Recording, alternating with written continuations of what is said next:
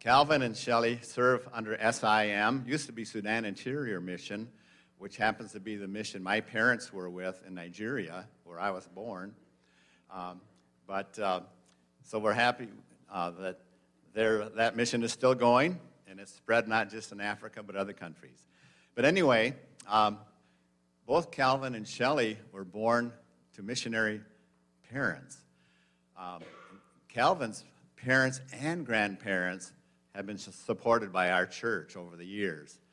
So that's a third generation that we've had the privilege of supporting and are faithful in continuing the ministry to people in need in Africa. Just briefly, Calvin and Shelley were married in 1991 and served a year and a half in northern Namibia, which is in West Africa, kind of southern Africa. And they served almost 11 years in Angola, Africa. And during this time, God blessed them with 2 daughters, Charity and Carissa. And for most of their time in Africa, Calvin served as a Bible teacher, a builder, and consultant for Bible translation. God has provided a ministry to write and produce books primarily in the Luchazi language that Calvin mentioned this morning. It's used in Angola, Zambia, and Namibia. Most of these books are tools for ministry for the pastors and other church leaders. And Shelley had her own ministry too, with not only teaching the girls and also ministry to the wives of Bible Institute students. In 2005, they left Angola and returned to the United States with the intent of a year's home assignment before returning to Africa. But the plan was to settle in Namibia to carry on the ministry in the Luchazi language to the people there and be closer to the educational opportunities for their family. However, they were never granted a work visa, which they would have needed to actually go there and stay and minister. So after waiting for 2 years, it was time to change their ministry, their focus a little bit. And so a new ministry was launched for Namibian pastors. It's the Pastor's Book Set Ministry. And it's been over 10 years. The Lord has really blessed this ministry, supplying the financial needs and all, get the Bibles and other Bible study books and so on to these pastors. It was amazing to hear how that's happened. So I don't want to take any more of Calvin's time, but welcome, Calvin, wherever you are. And come and minister to us, and welcome Shelley as well. Thank you.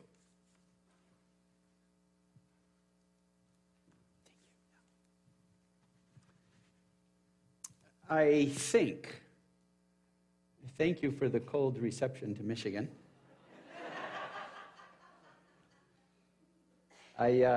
Neither my wife or I have had the privilege of meeting your pastor, but I've discovered I have a few things in common with him, and some will be affirming and some I'm walking on thin ice, but I've been known to do that before. But he loves the Bible, and he loves books, and I discovered this morning he loves booms.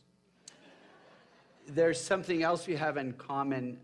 You probably don't know this. Neither did my father when he gave me the name Calvin. Calvin means the bald one. And so I'm on thin ice now. I know. I sense the tension. Yeah. For those of you who don't know, the people who are bald on the front, they are the thinkers. The people who are bald in the back, they are the lovers. And those who are bald from front to back just think they're lovers.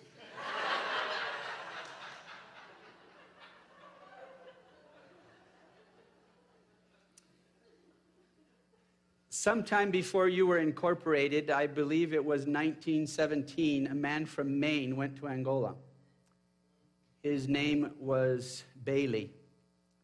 He almost died 3 years into his ministry, And the people that he had led to the Lord in those few years decided that he was worth praying for. And so they prayed and prayed and prayed through the night, through the next day. And he miraculously recovered from malaria, not having anything to take at that stage in history. That man, Bailey, came back in 1921, 2 years after you incorporated it as a church, I believe. And he raised up a team of missionaries.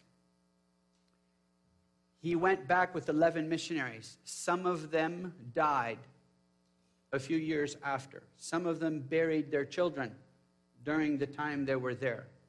But the need and the commitment in the ministry was such that he came back again to the U.S. in 1925, 1926. He raised up another team of missionaries. Among those missionaries were my grandparents. And they went to Angola with a little boy named Robert. And Robert is my father. He was 9 months at the time. They trekked several thousand miles. My grandfather was quite handy, so he made a box into which he placed his 9-month-old son. And he would play with his little cars inside this box as one of the Angolans had 2 poles on his shoulders across the box to another Angolan man with 2 things on his shoulders. And they carried him, my father, several thousand miles or several hundred miles where they were to work. That was the beginning, the infant start of that part of God's work in that country. You have been part of it somewhere along the line, maybe the 30s. I don't know exactly the date, but you began supporting my grandparents. And then you began in 1948, 1949 to support my father when he was in seminary. You continued supporting my father after he married my mother in 1953. You continued supporting my parents when I was born in the early 60s. And then when my wife and I, also called by God to go to Angola, you began supporting us in 1993. We stand on your shoulders.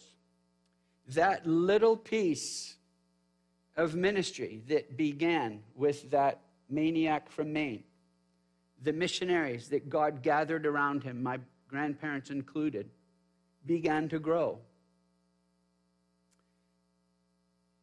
2 people have said to me this morning, I don't think they intended to say it, but they used these words: we are just a small church.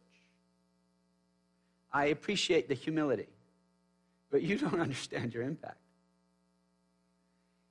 This church has been part of Angolan ministry for collectively over 100 years through 3 generations of missionaries.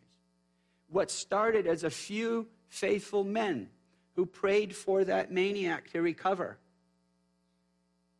In 2014, that same church that was spawned by those few men, nurtured by people like my grandfather, by my father, by my wife and I, has grown from just a few to over 1,000 churches and somewhere between 150 and 200,000 believers. Yes, you are small, but you have had an impact. Can you imagine sitting around in heaven and drinking coffee with 200,000 people one at a time? To hear the stories of the faithfulness, the impact of what you, multiple generations over, have had on Angola. None of you have been there. Maybe during the millennium you'll go there, I don't know. Answer the call. So many have. What in the heck does it mean? That's the theme for this time. The Christian life has always been learning to follow and following to learn. That's just the nature. One of the disciples of my father, who became a colleague of mine for several years in Angola, was a man by the name of Isaac Mateus. Isaac Mateus was a faithful pastor. He was suddenly caught by one of the groups fighting the government. And he was taken into custody and forced to do whatever he was forced to do. And as he gained an understanding of where he was and what was happening, he and his wife decided secretly that they were going to run away. And so one night they packed up what they had, which was very little. They could carry it.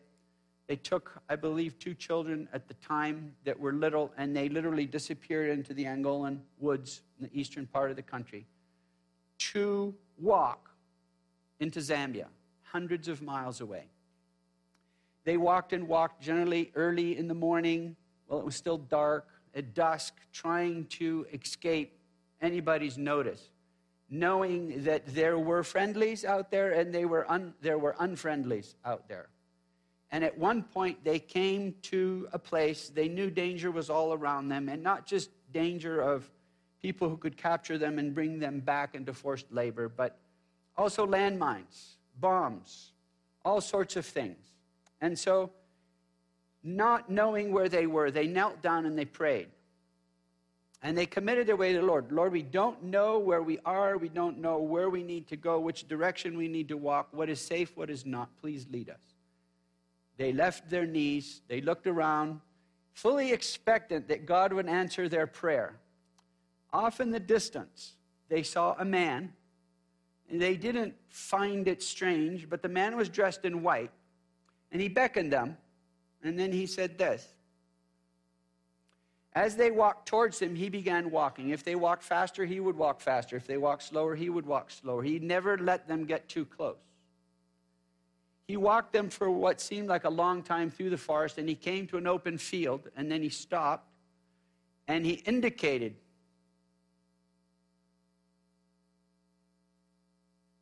And they understood that to mean we need to walk in his footsteps. And so he started across, leaving the forest out over this open field. And he didn't walk in a straight line. He would walk this way, and sometimes he'd take a short step, and sometimes he'd take a really big step. And he kept pointing, never said a word. And they took it to mean we need to step exactly where he steps. They walked across this large field, zigzagging here, there, big steps, little steps, left, right, straight, whatever it took, always stepping where he stepped. Come to the edge of the field. The forest began again, and he disappeared around a clump of trees. They thought, okay, we're going to see him. They walked around, and they couldn't see him. Gone. So they prayed. They thanked the Lord's protection for his leadership, for his direction, and they decided we just need to keep walking in the direction he walked when he left us. They walked for a little bit more. Suddenly they heard voices. Isaac Mateos, the man, said, just sit here, hide. I'm going to go see if these people are friendly or not. He went a little bit further. He crouched down. He listened. He, over the course of about a half an hour, concluded that these people were safe. He went back to get his wife and walked into the village. He told me that story as evidence of God's faithfulness, God's calling him, and God's protecting him. Maybe your story is not quite so dramatic. You've never been led by possibly an angel across a minefield. You've never had to zigzag through what could instantly blow your leg off or send you into eternity. And maybe for that reason you think, God hasn't called me. Who am I? I'm just a little church. Or a little piece of a little church. Answer the call. Let's just kind of think about that. When you think of answering the call, stop. Somebody is actually calling. When the phone rings, there's somebody at the other end. The someone has a reason for calling. Perhaps an expression of affection. Perhaps a request. Perhaps just a talk. That someone called you with a desire, with a purpose. They didn't just dial your number and want to let it vibrate. They expect you to pick up. They want a response. When you consider the word answer, the call, is it a passive? Hello? Or is it an active? Ready, waiting. When you pick up your phone, when there's a call, you recognize sometimes the voice at the other end. My sheep hear my voice. They listen to my voice. I know them, and they follow me, Jesus said. Would you agree with this statement? The more important the person doing the calling, the more important it is to answer. So if some unknown telemarketer dials your number, thumbs down. If you see on your phone, State Department, ooh, who's that? Okay. White House, Washington, D.C. Let's pray. Dear Father, kindly speak to us. Make your way clear to us. Teach us to respond as your sheep who hear your voice. Lord, we know from the Bible that you often call ordinary people in ordinary ways to do extraordinary things. Lord, we're your children. Teach us to hear your voice, to remain responsive and humble of heart. And like that old hymn, like a shepherd lead us, Father. Much we need your tender care. Lord, increase our ability to recognize your voice, to deeply desire to learn to follow, and the humility to follow to learn. Amen. I think you would agree, a call comes with words. There's something of meaning, of information that has to get transmitted. It is by words that we recognize there's a call. It is by the sound of the voice, using the words, that we recognize who is calling. It is the words we discern and their nature that create a sense of urgency to respond. It is by the words of our hearts and our minds that we concoct an answer. So calls are all about words. Now, if calls are constructed by words, not all words are created equal, right? There's various calls, just like there's various words. In fact, if we in broad brushstrokes were to look through Scripture, we would, I believe, be able to identify very clearly two calls. Maybe we could say two words. There is a general call to all of us. Calls like, whosoever will may come. For God so loved the world that he gave, that whosoever believes. Be holy, even as I am holy. Discipleship, prayer, giving, worship. Those are calls for all of us across the board. But there's also this complete preoccupation with an individual word for an individual person for a specific time. So we have a general call and a really specific call. Do you remember Noah? Noah had both of these. He gets a word from the Lord. Hey, there's a flood coming. Who was that for? Everybody. And then he gets another word. Hey, by the way, build your ark. Put your family in it. That's a specific word. An individual word for a time. And so he began slugging it away, working on this ark. Now, maybe what you didn't notice is God said, this ark is for you and your family. Remember that. We'll come back to it. But his wife was barren. They had been married for somewhere close to 500 years.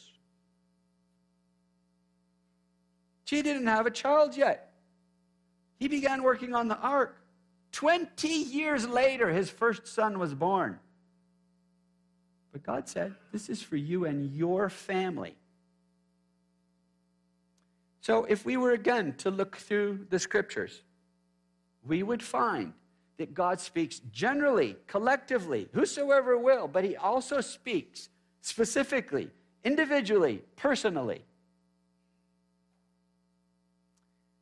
Sometimes we wish he would speak to us more specifically, more individually. But sometimes there's long lapses of time from the time God last spoke until God will speak again. Noah, it appears, the first man to be called in the Bible, got a word from the Lord, and it was probably 120 years later that he heard again from the Lord. Would you be faithful for 120 years? Think of the permits that he had to get from the local municipality to build an ark in his backyard. Think what explanation he had to give to his neighbors. You're building a what?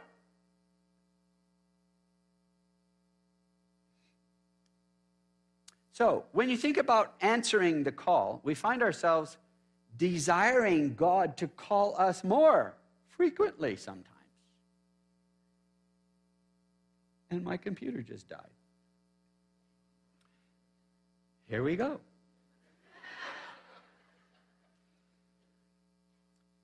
Maybe that wasn't what God wanted me to say anyways.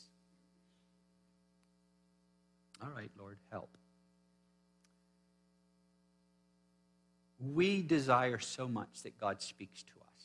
We hear stories of God wanting to do great things. And we hear stories in a church like this with missions that God is doing great things the world over. And it intrigues us. It captivates us. It captures our attention. The hour goes by fast. How does that happen? How do we move from all of God's general call and all of the scripture and learn to receive those individual calls? The little words that teach you what you need to do from moment to moment. Where you actually hear and listen the still small voice of God speaking to you and saying, this is the way, walk in it. There's something inside of all of us, I believe, that desires that kind of intimacy, that kind of closeness with God, that he just downloads. We receive the email, we get the memo, we see the sign. I have a friend. His name is Kevin. He showed up in Angola. He's a guy who grew up in New York, ended up in Texas, got mixed up with drugs, ended in jail. Somebody gave him a Bible. He began reading the Bible. He soundly was saved, began consuming the Bible just day and night, reading it. Of all of the people I know, and I know a lot of people and a lot of pastors, and I've been to colleges and I've been to seminary, and I mix with people like this really nice guy down here. I have not met anybody who knows more about the Bible than my friend Kevin. And he's never been to Bible college. He's never taken a class at all. Now, I'm not saying don't go to Bible college. Don't get me wrong. But Kevin has this hunger for God that is refreshing. And I'm always challenged by him. He's the kind of guy who will wake up at 4 o'clock in the morning, open his Bible, begin to read where he left off the day before, and God speaks to him. And he sees connections. And he sees patterns. And somewhere along the next 2.5 or 3 hours that he spends with the Lord almost every day, God says things to him, oh, not every day, but periodically, Kevin, I want you to go to the market today on the other side of Minonge where Calvin and Shelley live. And when you go, there's going to be a road that goes off to your right. I want you to go down that road. You'll know which one it is. When you get there, I'll tell you. And when you get down to the end of the street, you'll see down at the end of the street, you'll see a house with a man standing next to the door. I want you to go talk to him about me. Don't be afraid. Don't be anxious. I'll tell you what to say to him. And Kevin wakes up. And he goes to the market. And he sees the road. And there's this is the road. And he walks down and he sees the guy standing by the door. And wonder of wonders, he leads the guy to the Lord. What a concept. We took him for a picnic one time, and Kevin was with us, and this was in Angola, and we were throwing our two little girls into this little stream, and we were all laughing and giggling and carrying on and skipping stones and just having a great time. And Kevin was just there having fun, laughing, and then he suddenly disappeared, and I didn't know where he went. Talked to him later, and he said, well, as we were playing, I saw two men off in the distance. I just began thinking about them and praying for them, wondering if they knew the Lord. And God said, go, you need to talk to those guys. As he walked to the guys, the Lord said, they have the same problem you did. They're alcoholics. You need to talk to them. Well, wonder of wonders, 20 minutes later, he leads them to the Lord. Oh, here we go, getting wired up again. So, Kevin is like that. Oh, how I wish I was more like that. But there is a way to cultivate that in our lives. There is a way to take what God has said. Thank you, brother. Over on the side. We'll see if she starts up again. It's okay. It's just a dumb lover.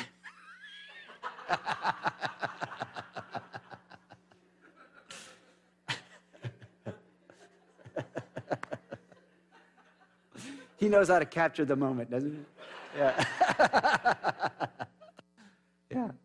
So, Kevin is like that, and he's just uncanny. God speaks to him, not every day. Sometimes a couple of weeks go by, God says nothing, but then God speaks to him. So how do we cultivate that walk with the Lord? It's not, ooh.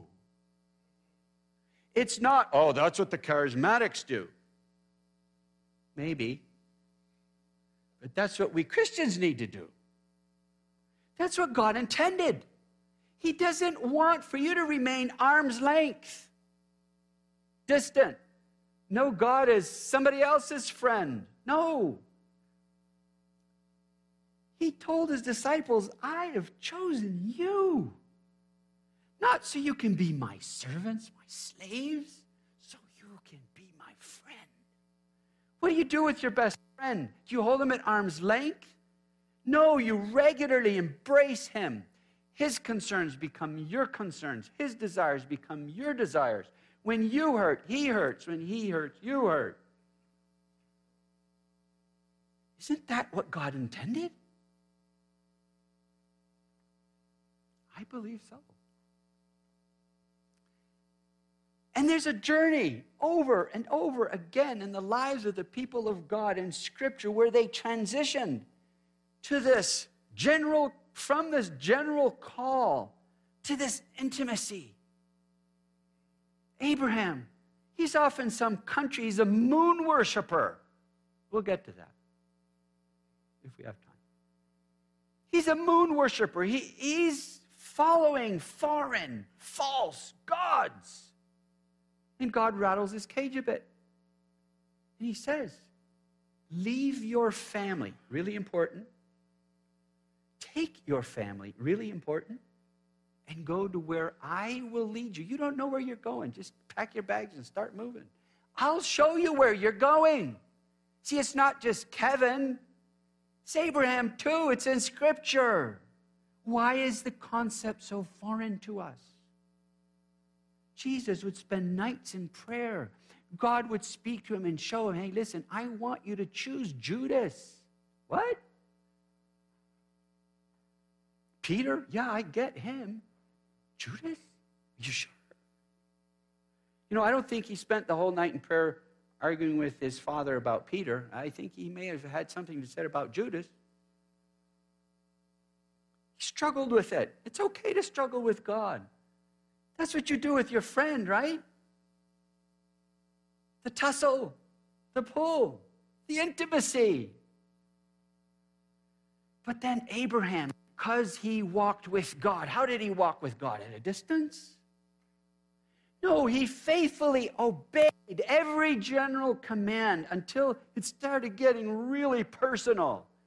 Abraham, I know you're really old, but it's time to get circumcised. Hey, you know, I get my kid. He's just a little guy. I'll circumcise him. But hey, I'm a husband. I'm an old man. What do I need circumcision for? It's really personal. But he was obedient even to that. Wonder of wonders. What does the God call him? God call him, I think it's 4 times in the Bible, the friend of God. Wow. Intimacy. Intimacy. But you know what happens? And I'm not even going to follow this anymore. You know what happens? Oh, talk about multiple generations. Abraham is this first generation believer, just all out for God. Oh, he threw his wife under the bus a couple of times, and you had his blunders. He messed up. But because of his desire to always push towards intimacy, even when God was going to do destructive things like Genesis 18, destroy Sodom and Gomorrah, we get this little glimpse. The heavens open up, and we overhear a conversation of the Trinity. It doesn't happen very often in Scripture. Fascinating every time we hear God talk to God. And God says, shall we tell him what we are about to do? Why would God want to tell Abraham what he was about to do? Because Abraham was his friend. And so over the course of time, God reveals, he rolls out this carpet of what is going to happen, the good and the bad. He comes to the end of his life and he says, Abraham, you're going to die in peace. But your people are going to be in a foreign country, enslaved. But at the 4th generation, they will return after the iniquity of the people of this country has been filled. I know you've been studying Genesis. You read all about it a couple weeks ago. I want to draw your attention to Genesis 15. Genesis 15, God says, get the animals, kill them, slice them in half, lay them apart. Now, what was happening was the way you made an agreement, the way you made a contract is you killed the animals, you made a path between them, you walked between that path, and basically what you were saying is, we promise to do this, and if we don't, we're dead meat. Okay, that's Calvin's version, but that's basically what was happening. And so Abraham did what he was supposed to. He killed the animals, he cut the animals, he slaughtered them, he put them down in a path, made a path, sat there all day, shaking the birds and trying to get them off this luscious meat that they were all just circling, waiting to devour. He became so tired and darkness came over him and he fell asleep. And that's when God showed up. God showed up and he walked through that meat and he torched it. That was the first barbecue in Scripture. And basically he was saying, this is my job. What I promise, what I've called you to do, this is mine. It's not yours. I will accomplish what I seek to accomplish. Trust me. We always think of God's call as, I got to do it, I got to be trained, I got to know, I got to learn, I got to resource. It's a carcass all around you. It's been torched. God has gone before you. He's prepared a dry place for you to walk. Step by step, follow him in obedience. The pharaohs of this world will lay in heaps. There's nothing that can stop you when God is on your side. It's not about you. You can't take on Pharaoh. But God certainly can. It's a done deal to him. It's not about you. And so all through Scripture we see these stories of God taking this general call, and as people are faithful to follow what God said, generally for all of them, they suddenly find themselves coming into greater and greater intimacy and getting specific words, details of what is going to happen. And God would give them what to say. God would tutor them through the process. God would nurture their desire for his person, for his work. maybe we're thinking, no, this is all narrative. You're just telling us stories and stringing them together. Well, actually, in Greek, there's two words for word. Okay, so every time you see the word word, W-O-R-D, in the word, B-I-B-L-E, in Greek, there's going to be one of two words that is translated word. And one is probably familiar to you. There's even a program called Logos, L-O-G-O-S. But there's another one that's less familiar to you, Rhema, R-H-E-M-A. Now, what is Logos? What is Rhema? Well, as you begin to look at these words in the New Testament, a very clear pattern begins to open up. Logos most frequently indicates, points to God's general word. You're all familiar with John chapter 1. In the beginning was you will know what that is? That's Logos. In the beginning was the word. And it's specifically referring to who? Jesus. Well, for whom is Jesus? He's for everybody. Not just Portage, Michigan, but also Angola, and Zambia, and Namibia, and the people who have pregnancies. It's for everyone. And yet, Christ also wants to be what? Your friend. And so we see this word, rhema, that keeps appearing. Now, we were talking about how there's these little vignettes all through Scripture where the windows of heaven, the curtains are pulled back, and we get to overhear a conversation of the Trinity. Now, the longest conversation of the Trinity that we're privy to in the Bible is John 17. Now, John Knox, may he rest in peace, was a theologian, I believe from Scotland, and he said that John 17 is like the Holy of Holies of the temple of Scripture. And he loved that so much that on his deathbed, he wanted somebody to read John 17 to him over and over and over again until he died. So what's happening in John 17? Well, John 13, 14, 15, 16, Jesus is talking to his disciples about God the Father and about God the Holy Spirit. And then he stops. And now he goes over here and he talks to the Father and to God the Holy Spirit about the disciples. And he begins to identify what he wants. He says, the glory that you and I have, I want them to see it, and not just see it, but have it. The unity that you and I have, the oneness, I want them also to have that unity. What is that? Is it that friendship? Is it that intimacy? Is it that closeness? God is not some God who cranked out the world, wound the clock, and set it on the wall. He is intimately involved in our lives. He wants to speak to you and I. He wants you to speak to him. And not just speak to him, listen to him. Oh, how we filled our lives with busyness and go, go, go, go, go, go, go. Stop. Go a while away. Just listen. And you know, sometimes God wants you to say something, and sometimes God wants you to be quiet.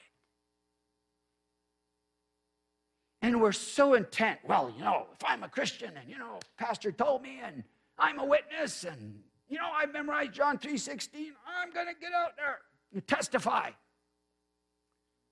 Maybe you should stay home and pray. Reduce the times that you testify. Increase the times that you pray. So when you actually testify, you're not being led by your pride. You're not being led by your desire to, I got to be faithful. but you're led by the Spirit of God to speak to the person and to say exactly what they need to hear.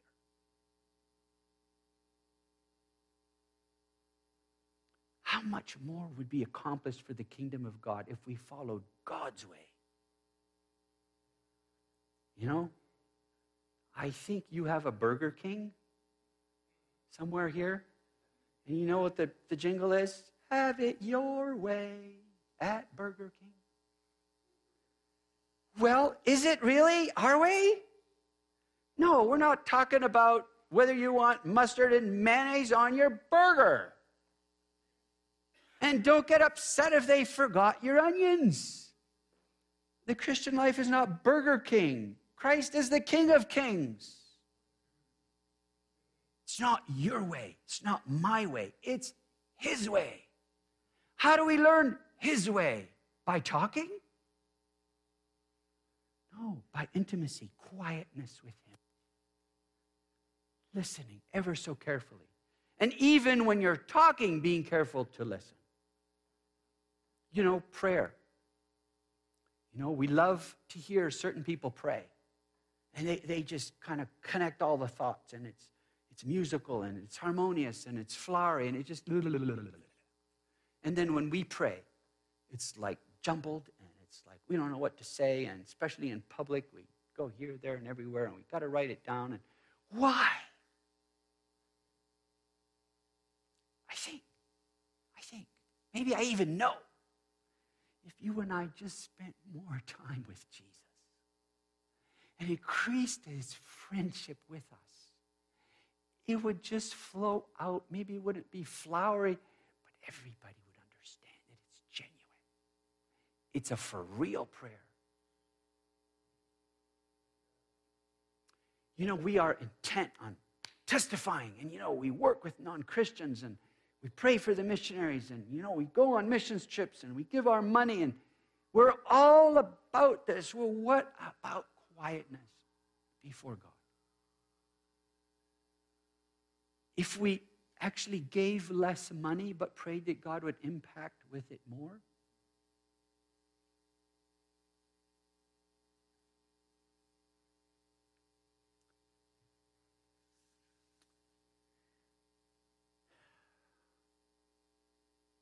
I struggle with this as much as you do. I listen as little as you do. I'm not a Kevin. I'd like to be. But how do we get to Kevinness? How do we get to Christ-likeness? Where it's just normal to spend a night in prayer. Where it's just normal to converse like I do with my dad. Following the general call. Following that unrolled carpet from the VIP plane until it leads either to a limo or a Buick. Where will God's path lead you? I don't know. Maybe it will be to work with a pregnancy center. Maybe it will be to give to the pastor's book set. Maybe it will be to bake cookies for the neighbor down the street. How will you know?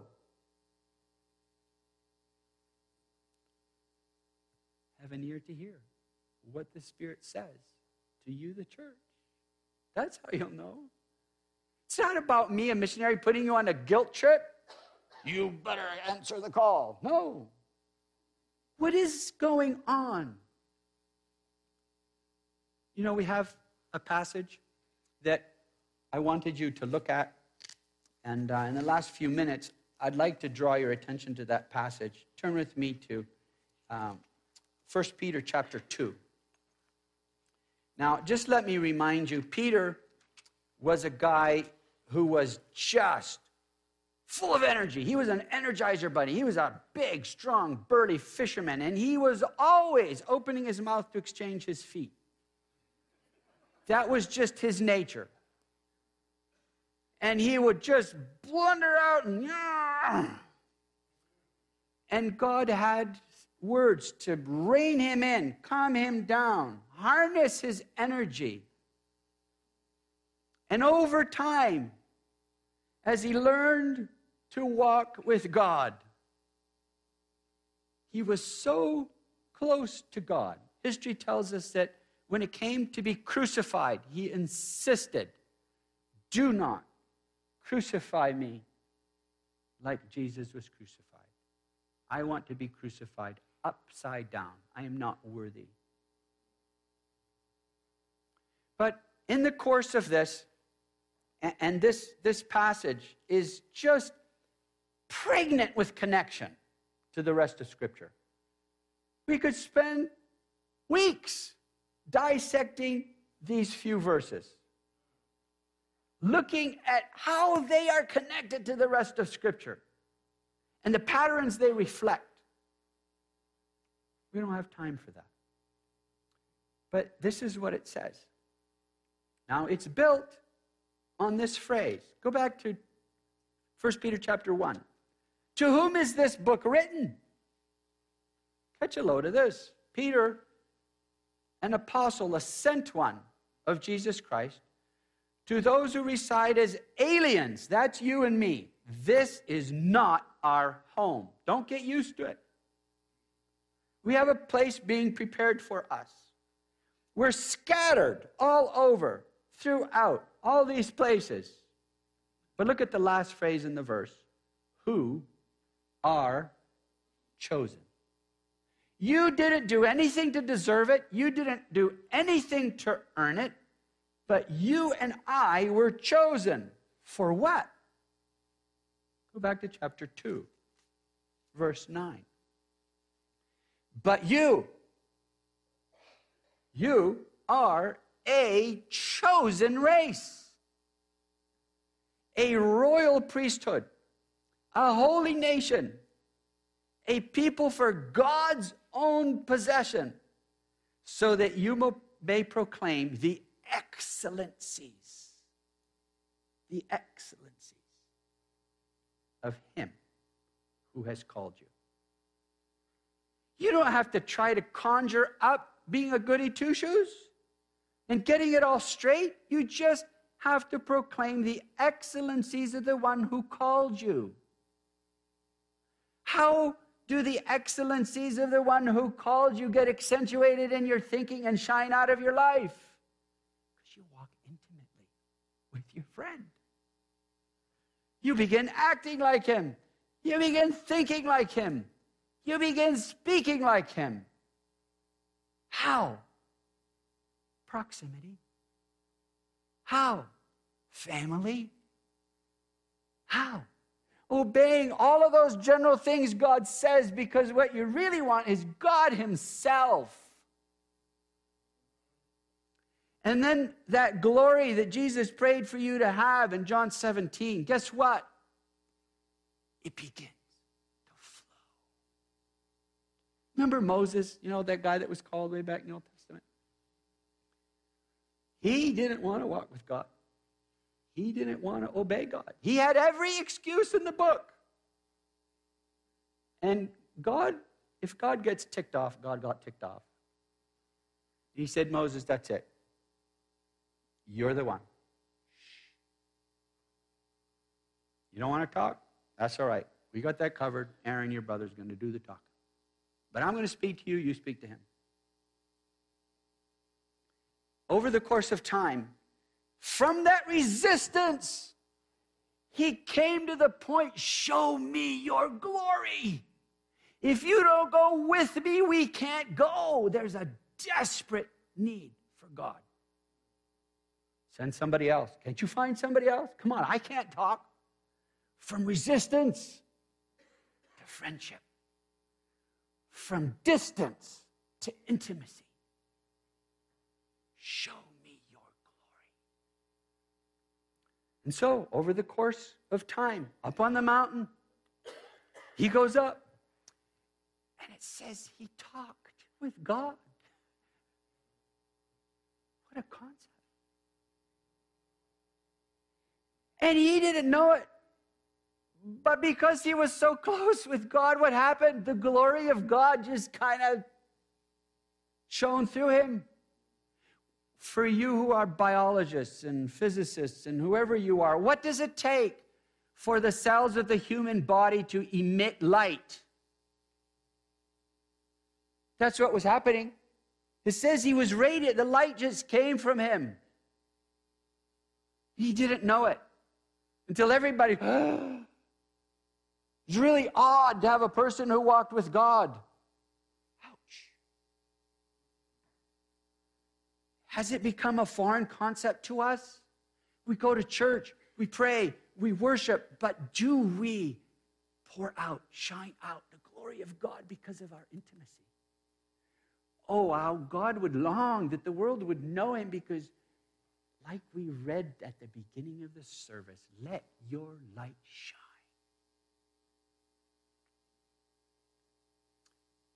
I don't want to get myself in trouble here, but I've been known to do that before. Think with me. You all know a little bit about the solar system and how it works. There's this thing called the sun, the S-U-N. It never stops shining. It's always there. It never moves. You can count on it day in, day out for thousands of years. It's there. It's not going to go away anytime soon. God turned it on. God will turn it off. Nobody can explain where it's getting all its hydrogen, helium, whatever it's burning out there. It's just there. Ever present, always shining, warmth, heat, life.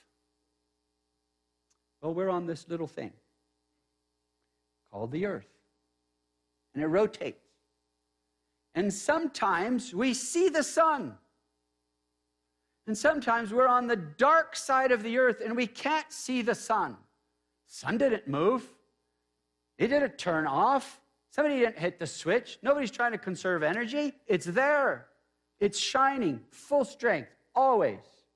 But we are on the dark side of the earth and we can't see it. Or can we? So we look up into the sky. What do we see? Well, we see the moon. This lunar thing suspended, spinning around us. And if you can picture this as the world, and the puppet is the sun, and the sun is always there, and sometimes we're back over here on this side, and we're in the shadow of the earth, and we can't see the sun. But we look up, and we see the moon. And the light of that sun shines on that moon, and the light from the moon, it has no light of its own. It's not anything special. It's a bunch of lunar rock full of dust. But that moon, because the sun is so bright, shines now to the dark side of the earth. All right. You don't have any light. I don't have any light.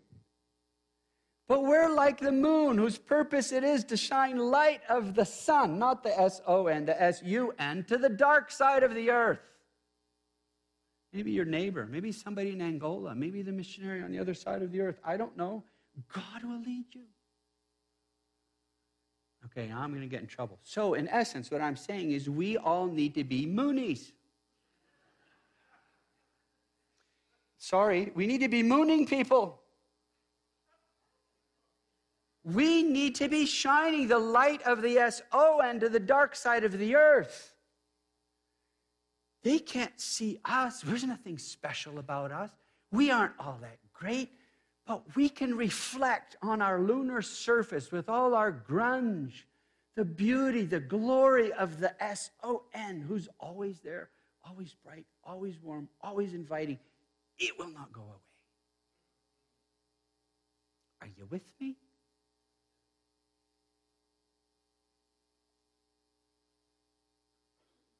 Let's pray.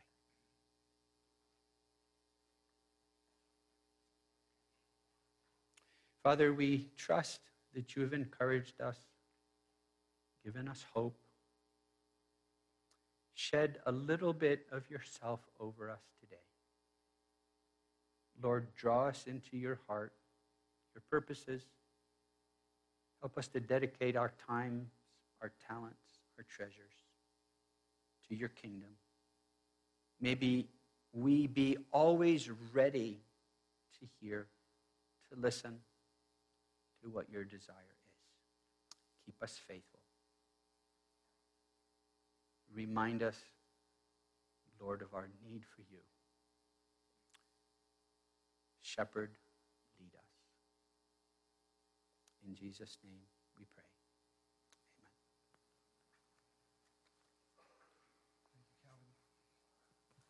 Thank you, Calvin. Let's thank the Lord for the message we heard this morning.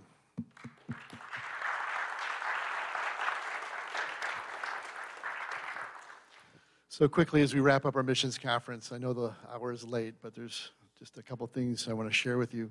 If you have this little brochure that's in your material you received, I invite you to look at that quickly. And in terms of our faith promise, we've taken the last several weeks to collect these, and we'll collect them for the next week or two, but if you would faithfully consider with God what he would have you do in terms of answering this particular call, this general call that's going out, in terms of our particular missions conference. If you open it up, you'll see on the black flap that's still folded on the inside, it says, "My faith promise is a commitment, is my opportunity to give by faith above my tithe for the cause of world evangelism." On the inside, it says, "In dependence upon God, over the next year, I will endeavor to give the amount noted below to the missionary work of our church." And then there's an amount that you can insert there. And then how often you plan on giving. And then your age group would be great. Little tab to the right, you can put that amount in there, the same amount, and then keep that for your records as a reminder of what you committed to God to support missions here at Oakwood.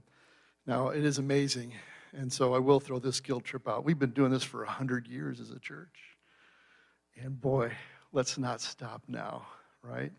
So 3 people I want to talk to for just a second. If you're already supporting missionaries right now through Oakwood, that's great.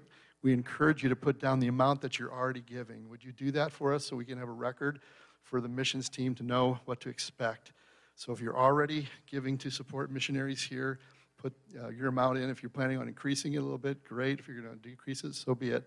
But just put that amount in so we have a record of it for our tabulation. Then it's possible that maybe you're tither, you support our ministry, which we're very thankful for. We have a lot of generous people here. We're very thankful. And maybe you've never given to missions. My encouragement is to do one of 2 things. Tithe on your tithe. If you're given $100, then give $110 and throw 10 extra. And we have these brand new Oakwood Bible Church envelopes. They're in the pews. Actually has a spot for missions on the bottom. Those are brand new to make sure we have missions included. The other thing you could do, if you don't want to give over and above, then take what you're giving normally to support our ministry and take 10% of that and give that as a tithe to missions, if you will. And then write that number down that you plan on giving to missions for the year. Then it's possible there's someone here who maybe you're newer to the church or haven't stepped over to the desire to support the church financially. My encouragement is for you to do that. We'd invite you to partner with us as a ministry to touch the hearts and lives here in this community and around the world. And we encourage you to begin tithing. Maybe you're like, wow, that's 10%. I can't get up there. Well, start at 1%. Start at something. Start moving. Do what you can. There's a lot of things that are going on here, whether it's youth ministry, children's ministry, our counseling ministry. There's a lot that's taking place here to take care of people, love people. But then, again, if you begin giving, tithe off your tithe. We just encourage you and invite you to do that. And then record that. Then slip this in the box on your way out the door. All right. Y'all got that? You're all good? You're all groovy? Okay. Now, there's one thing I have to do before we dismiss today. Do we have any veterans in our mix who are here who served our country? Stand up, would you? Stand up if you're a veteran who served in the military, no matter what branch it is. Okay, we've got several down here. Let's thank the Lord for them.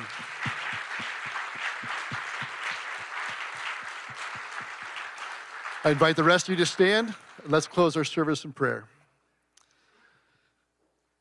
Our gracious Heavenly Father, we know, as was spoken, there is a general call that goes to all of us to receive Christ